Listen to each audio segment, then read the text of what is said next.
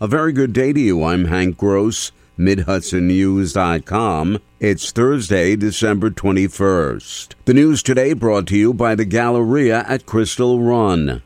After years of debate, the Fishkill Town Planning Board has granted its approval for development of Continental Commons on the site of the historic Fishkill Supply Depot near the corner of Route 9 and Interstate 84. The project, first conceived by property owner Dominic Broccoli in 2015, will include restaurants, shops, a 90-room boutique inn, and a living museum to tell the story of the Fishkill Supply Depot located there during the Revolutionary War. Friends of the Fishkill Depot, a group opposed to the project, had maintained the property was the final resting place for soldiers during that historic time in early American history. But that was debunked, says project spokesman Greg Lane. New York State Historic Preservation Office, archaeological studies have concluded that there's no evidence that concludes that there are soldiers buried on the property. But with that said, we do know that there are burials of probably a family plot, and that area is being preserved and is part of the educational and interpretive preservation that's going to take place on the property. The next step to move the project forward is to secure a building permit. And Lane says Phase 1 construction will include the retail component. Phase 2 will include the hotel and visitor center.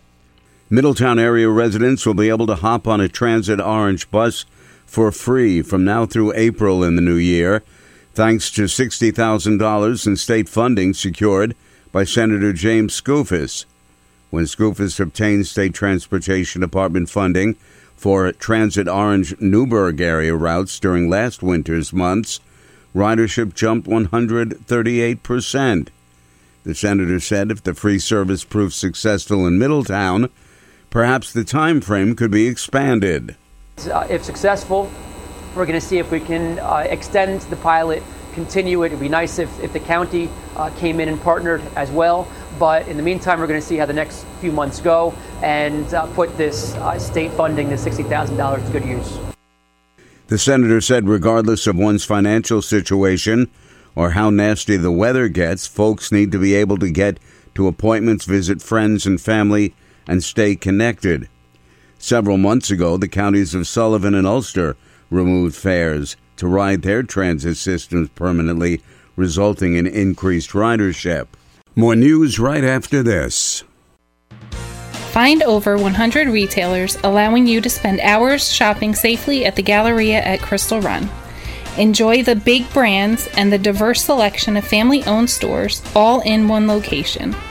The Galleria at Crystal Run offers dining options for everyone with Fuji 110 Grill, Allen's Mediterranean Grill, and Peru Cuisine. Discover the Mid-Hudson Valley's premier shopping, dining, and entertainment destination, the Galleria at Crystal Run. For more information, follow us on Instagram, Facebook, or visit GalleriaCrystalRun.com.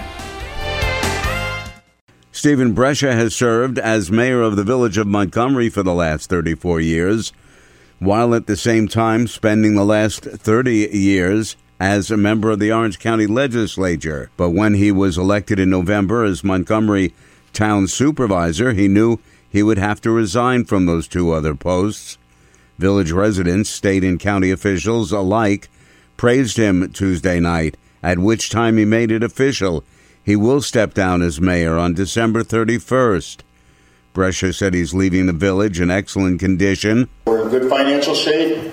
We're a very safe village, clean village, historic village, hard-working village, one of the best villages in the state of New York.